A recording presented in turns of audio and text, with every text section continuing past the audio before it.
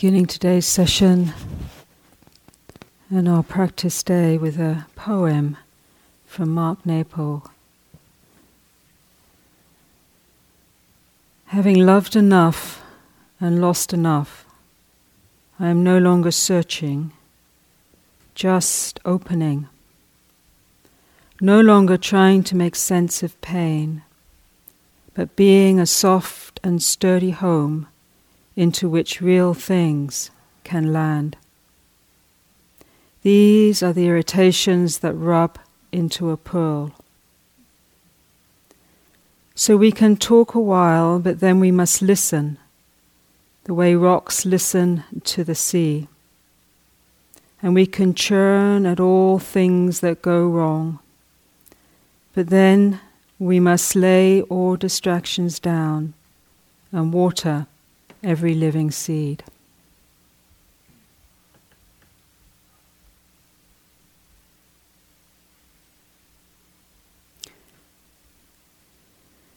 So this practice that we're doing is learning, as we spoke about last night, learning to go beneath the place where we overly figure it out, overly think ourselves and this world, to receive within this deeper receptive awareness that's listening, that's present, that can meet the experiences that unfold within the body, mind and heart.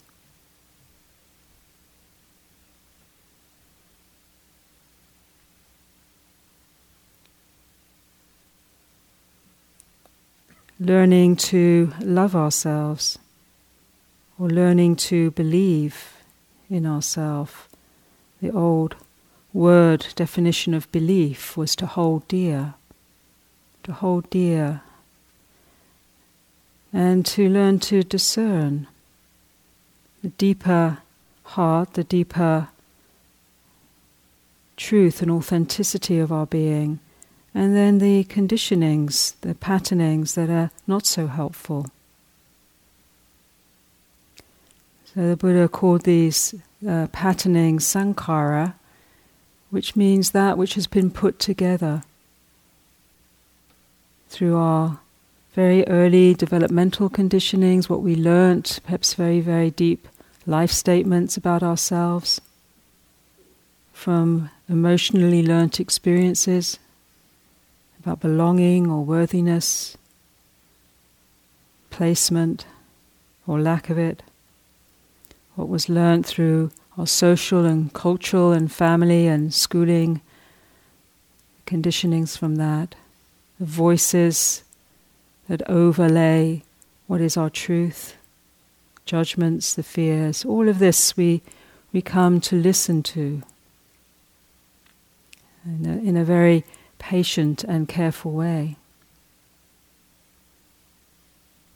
Listen as these patternings shape the sense of self, however impermanent and elusive and lacking in solidity, this sense of self, it still has a shape and an impact as it co-arises dependent upon these conditionings, triggered by what is experienced through the senses and through memory, through contact with others, with what's happening in the world. So remembering this teaching from Ajahn Chah to catch what is felt in the net of mindfulness, and to consider, or as in this poem, to not have to figure out, but to learn to be a soft and sturdy home into which our experience lands. This soft and sturdy home is also a way of talking about the aware, mindful practice, the heart, this awareness.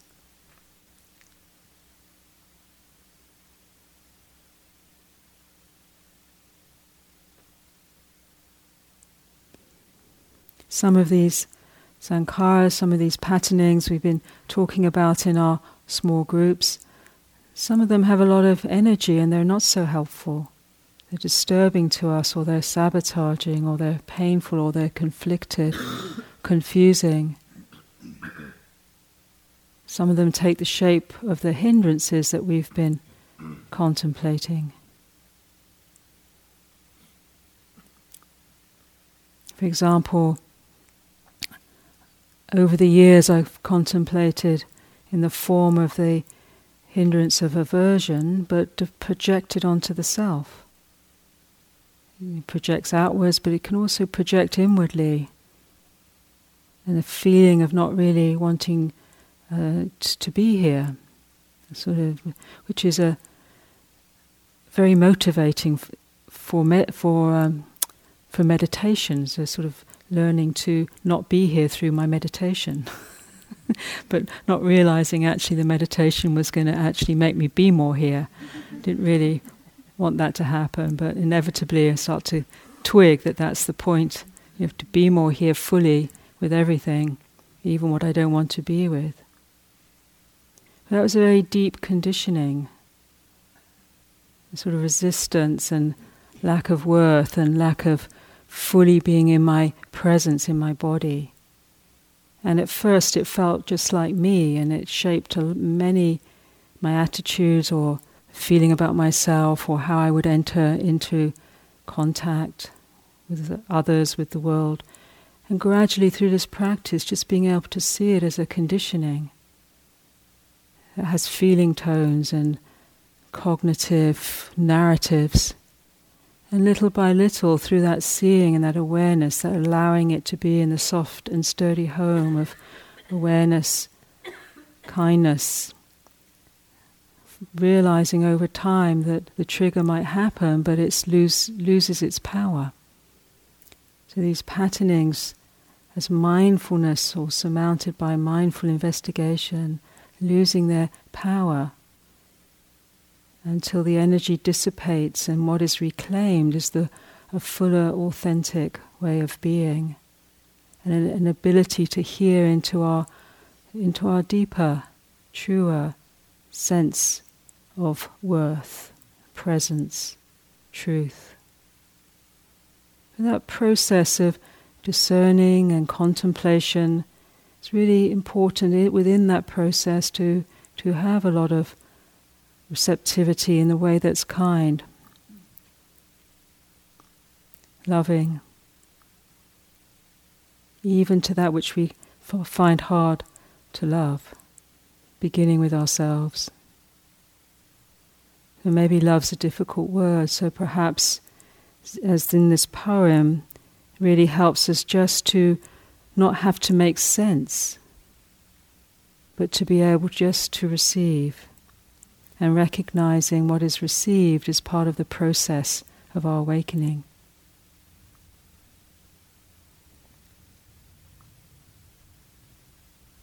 So we can talk for a while, but then we must listen the way rocks listen to the sea. This is a very beautiful image for contemplation. It's like being the rock, that which is present, aware, and moving, but not resisting the movement of the sea, the tides of our experience as they wash over the rock of our being. So that listening in to the waves, sometimes very subtle and pleasing, intuitive, opening, calm, and other times storms that push the rock around, move it somewhere else. But the central fact is this central practice is inner listening. Listening as a soft and sturdy home, when real things that are not easy, sometimes messy or painful to be with, but allowing them to land within our awareness, our own or others. Last night I was talking about the collective, how some of what lands isn't so much about us. We interpret everything so personally as my fault or my problem or my view or my stance. But actually a lot of the sankhara, a lot of the patterning is collective and ancient and familial and ancestral. It's important to remember that, or collective. So what is felt isn't immediately assumed as my personal problem. So ironically, this practice of anatta, not being so identified with the experience of self, allows a deeper contemplation of self, but not through rejecting or trying to push away self-consciousness, but through a really careful, loving inquiry that this self actually is a function that's trying to help us. It's kind of confused sometimes, and it's clunky or complex. But as it clarifies and it becomes connected with the deeper citta, of the deeper awareness of the heart, which is open to the flow of intelligent wisdom, then the self becomes a conduit for authentic expression and way of being here and now. And that process is facilitated through this simple practice we've been doing again and again, returning here, taking a breath, bringing awareness to how it is now.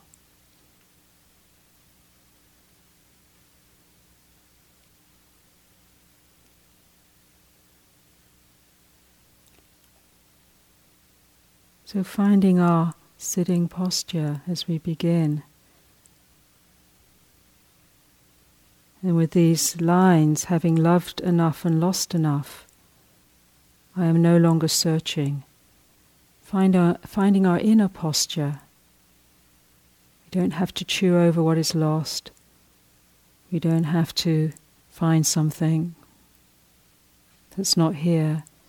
Having lost enough and loved enough, we don't have to search. We know the territories of the human heart. We've experienced them. So our practice is just opening. So opening into our experience, opening into our body, into our breath, as we've been doing again and again. Allowing the posture to help steady ourselves. No longer trying to make sense of the pain, trying not to figure it all out, why it is as it is, what we should do about it. This inner being a soft and sturdy home, this awareness, thinking of mindfulness as a soft and sturdy home into which real things can be, the reality of our experience. Feeling with the breath, with the body, with the sensations, with whatever's present for us.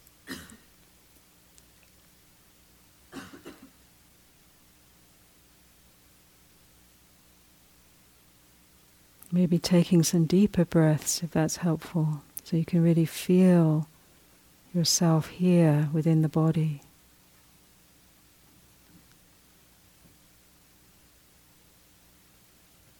Slowing and deepening the breath can help, can steady, can calm, can soothe.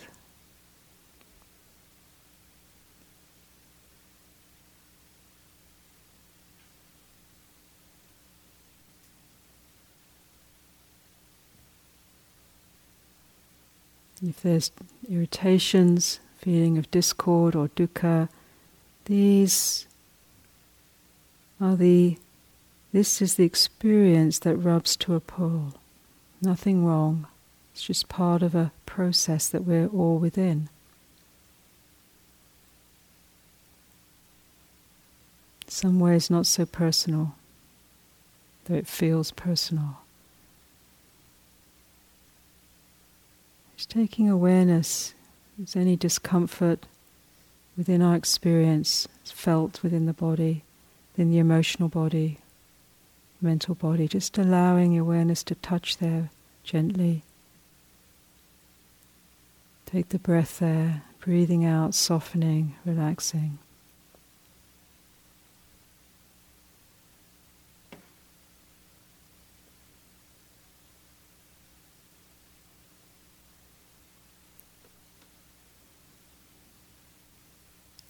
So we can talk for a while, we can think, figure it out, but then we must listen.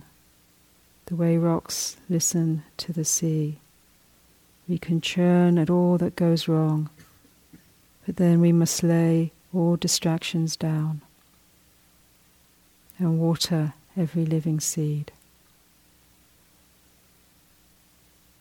So our practice, watering the living seeds of our awareness, our courage, the loving, natural state of the heart, our ability to be here more and more fully, just to simply meet whatever life brings. In doing so, one breath at a time.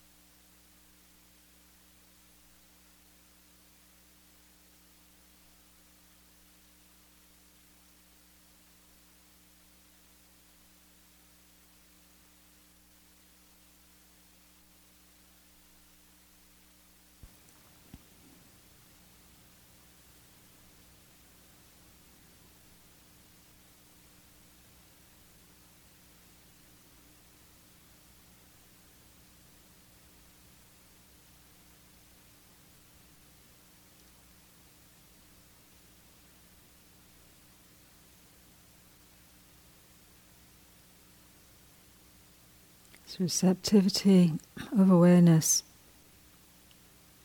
Instead of going out and looking, it's learning to allow things to come to us, our experience to unfold. It's encouragement from last night to allow for mystery,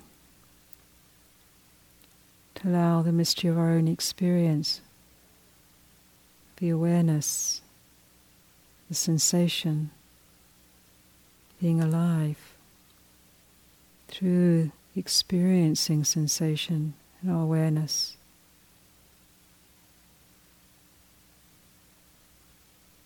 On the out-breath, softening through the body, allowing the out-breath to encourage this subtler letting go of holding so much, subtly within the body, breathing in, feeling the inhalation, the subtle energy within the inhalation suffusing through the body, opening the body.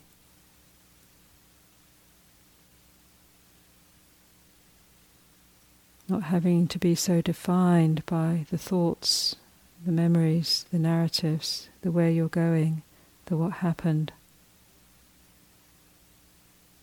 Opening deeper into the knowingness of the heart here.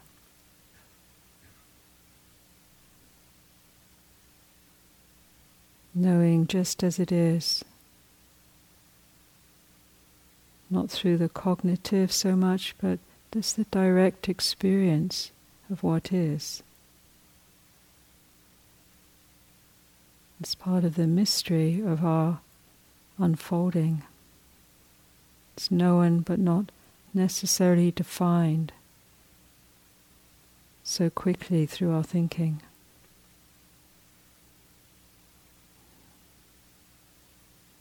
It's felt, explored, received.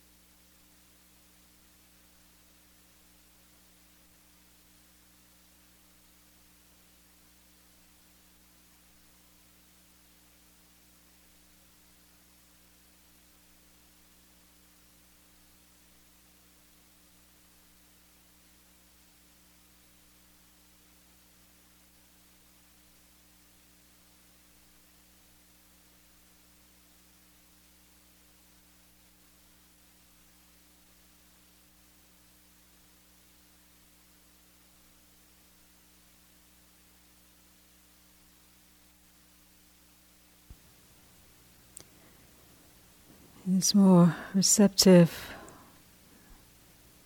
inner mudra or attitude in our meditation, rather than getting somewhere, consider more arriving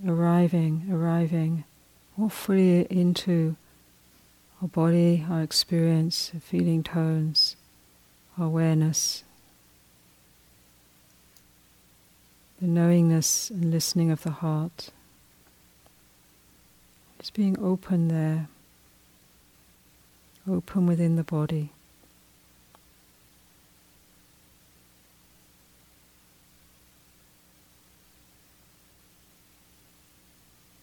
It's a lot of grace just to feel the life within our body, receiving that.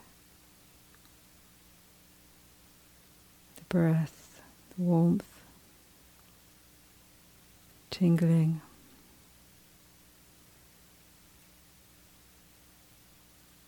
Self-awareness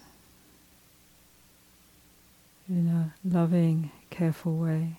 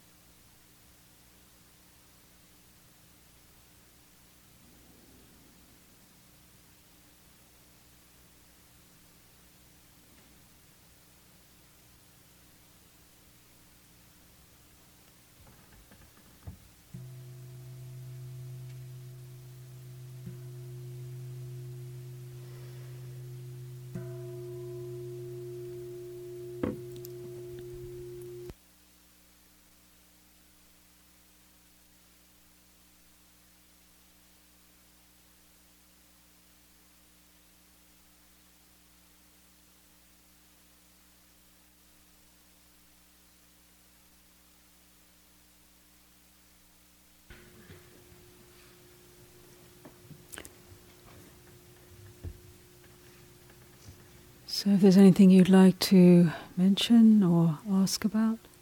Yes. From earlier in the week when you were talking about samadhi and panya and how they support each other, I understand how concentration would support wisdom, but how does wisdom support concentration?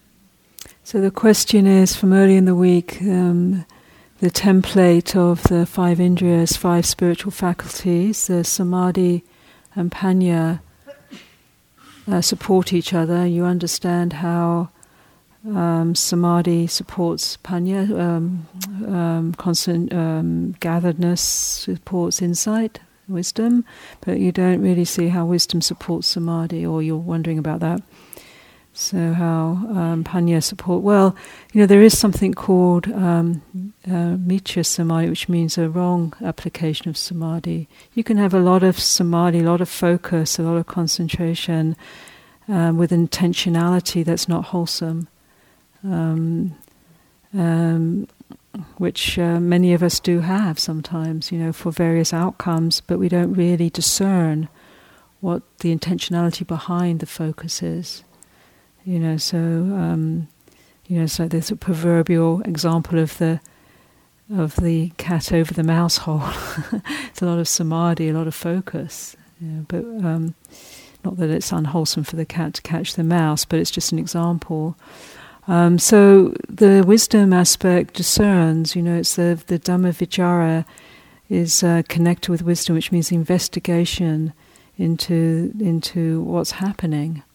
What's the intention, and is the samadhi, when it's informed by wisdom, it will also allow for disturbance, and to notice that then if disturbance is there, if we give rise to aversion, then the wisdom factor can actually identify that this is a hindrance rather than someone's causing me a problem.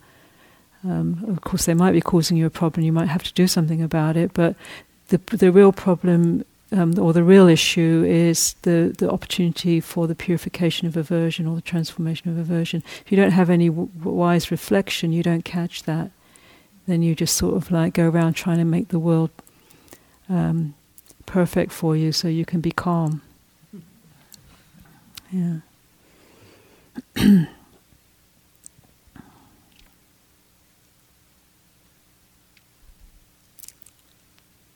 There's this one of our teachers, Ajahn Sujito, was telling us about a retreat that he taught. I'm not sure where it was, but they had this stream running in the back somewhere near the Dhamma hall, and he saw one yogi out in the middle of the break changing the rocks in the stream. And he's like, oh, well, what are you doing? And he said, well, I just kept hearing Stars and Stripes, so I'm trying to change the tune. And that's an example of some samadhi, but maybe not the wisdom aspect not growing. But actually that's what we do all the time, we're trying to change the tune. And sometimes it's okay to change the tune, but when it becomes obsessive, you might have to wonder what's going on.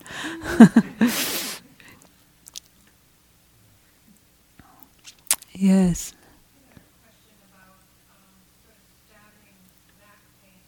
Mm.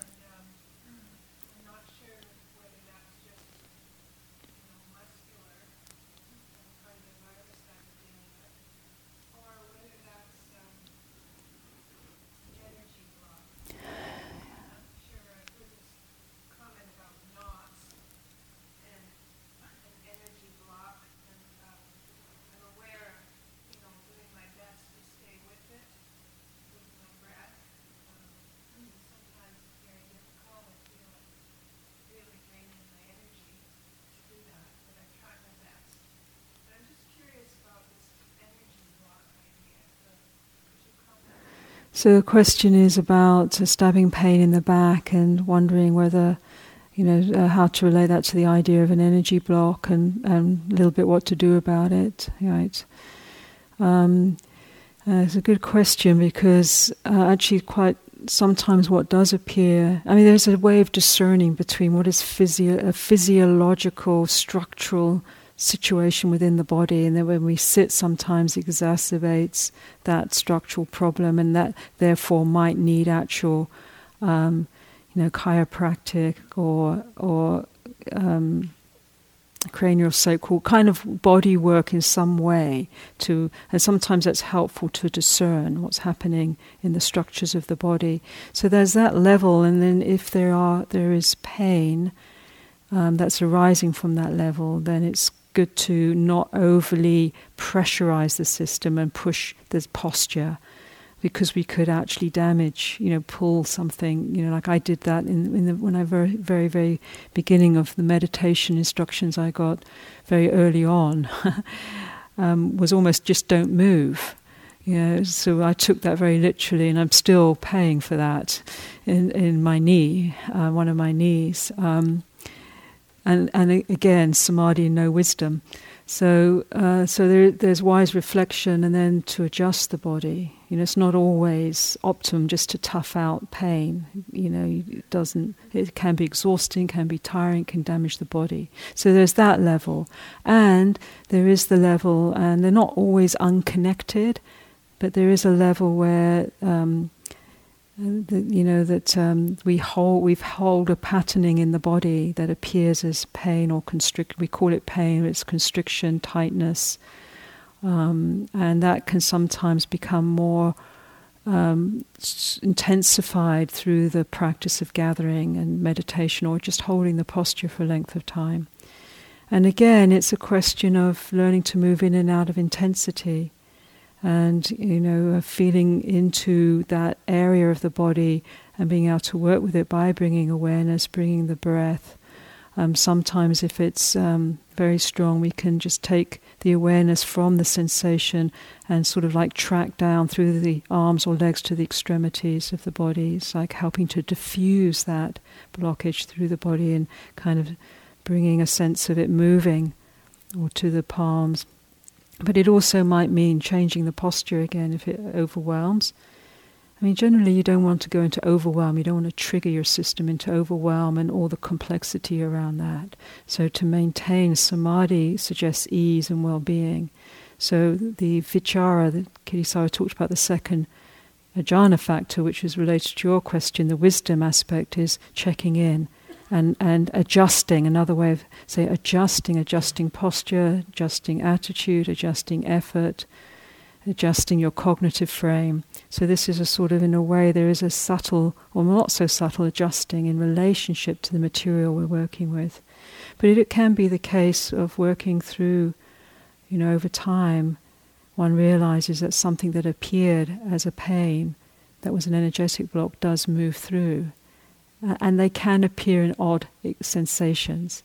Like once I had this sort of like such a strong cracking experience. Like I actually looked in the mirror. I used to look in mirrors. My head sort of cracking open, because that's what it would feel like. It went on and on and on. It was like really intense. It was like, I'm sure it's got this sort of line here somewhere, but nothing appears. It's an internal. It's like the body's rearranging the energetics. The samadhi is a rearrangement of the energetics of the body, and it's nothing to worry about. But you don't want to create too much intensity or overdo on the energizer pain in the body.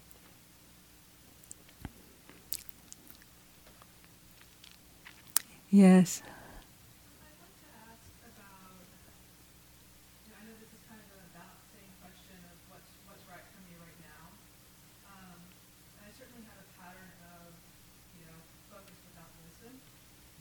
And in this retreat I've been pushing on samadhi, but it's starting to feel like I need to open it up and let very non-samadhi and everything else come in. So could you maybe speak to that? Yeah, sure. So the question is, I think it's a very good question again. It's about what is the right approach for me, for us, each of us, in that balance between samadhi and opening up and letting more material in, right? I think it's also quite sometimes individual. Sometimes some of us think we're opening up into a more inquiry aspect of the meditation, but we just land up thinking and getting overwhelmed and reactive. And we might call it vipassana, or we're just daydreaming, because there's not enough, there's not, and you can, I think as meditators, we can get into these comfortable spaces where we sort of hang out, but there's not that real inquiry happening, or it drops away. And so sometimes then it's helpful to hone the samadhi. So, or we might have patterns in our daily life where we get very dispersed very easily, very reactive very easily. So cultivating the samadhi is very helpful for that, because it gives us the ground. But then if we find ourselves getting very defensive, our samadhi becomes very defensive, we become irritated, we become a bit kind of worried about getting disturbed, then actually that's a sign that we need to relax a bit more and open and try and negotiate and work with the material that's coming up. Just sort of just open the mind and be more easeful and see what's present. But try and bring some of that samadhi in to support that inquiry, what's present. And then if you find it's you're getting too triggered, then you might come back to say, within that process, just let me just do 3 mindful breaths. So then it's quite, it starts to integrate a bit more. Ultimately you'd like both of those to be integrated a bit more. You can sort of hone in on one or the other, but as they integrate, then there's more stability and more capacity to be with the processes that we experience that can be more, more movement in them, or more turbulence sometimes, more activation, but that can be contemplated without it overly disturbing one's sense of stability. Generally speaking, general rule of thumb, gathering meditation is very, very helpful for most of us, because we've got very activated, reactive, busy processes going on. So I can't see you very well. Is that okay? Or doesn't? See?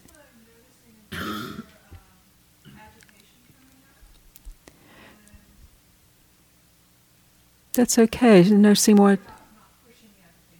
Yeah, no, that's fine. Then sometimes, it's being willing to withstand what is not easy to be with. So then the meditation, you can just say, this is my meditation now, is to be with agitation and restlessness. But trying within that to maybe still remembering the breath and the focusing. So it helps you maintain some stability.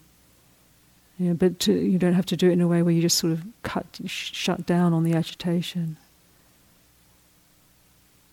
It's a sort of unfortunately there's not really a rule book about this. How much samatha, how much vipassana. Well, people will sometimes give a rule books, but it's actually really more an inner process of getting that sense of balance for our what we're working with. That's helpful. That's hearing, samadhi, hearing a rule, and kind of turn that into a guideline is helpful for me. Yeah, okay. Hi. Could you speak about Rapture. So we speak about rapture. This is, translation from the word piti, P-I-T-I. Just Thanissara was saying the other morning is I'm wondering about that translation, but it's to do with the bliss, pleasure of principles of meditation. It's very important because sometimes we can really hone in on the suffering and struggle of it all. And actually, very often there is that principle there, that experience there, but we're not noticing it.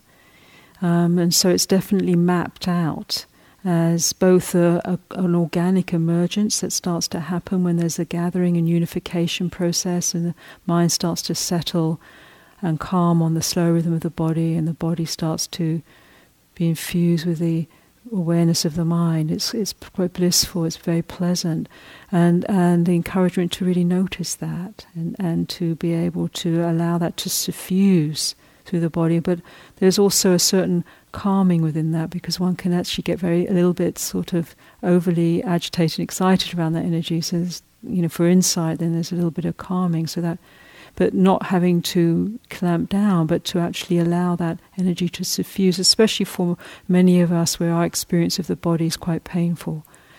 But you can also, as Thanissara was saying the other day, not to put it too high or too out there, because even if there's uncomfortable feeling, the root of piti, so-called rapture, bliss, is actually the sustained awareness in relationship to sensation within body. So you can start with something uncomfortable, and then as you're with that, And again, with this relaxation, piti sukha, those two elements is relaxation, easefulness, not striving so much. Then actually what is blissful is not necessarily so much the actual sensation, but the being filled with the awareness. The heart, is filled with its own awareness and it starts to suffuse the body. And when that's very stabilized, then whatever touches, whatever arises or touches the sensory experience, whatever arises from internal material, can be absorbed, can be reflected on, even if it's disturbance. So to work with whatever sensations there as the root and the cultivation of that third territory and the cultivation of the jhana factors. Okay, I think that might be enough for now. It's a great question, thank you. There's no announcements. Yay! So other than have a wonderful day.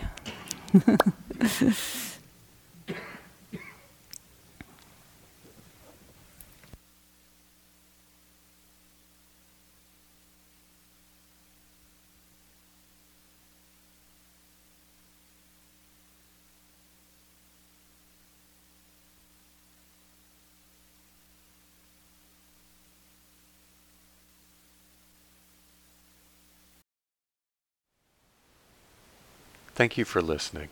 To learn how you can support the teachers and Dharma Seed, please visit dharmaseed.org/donate.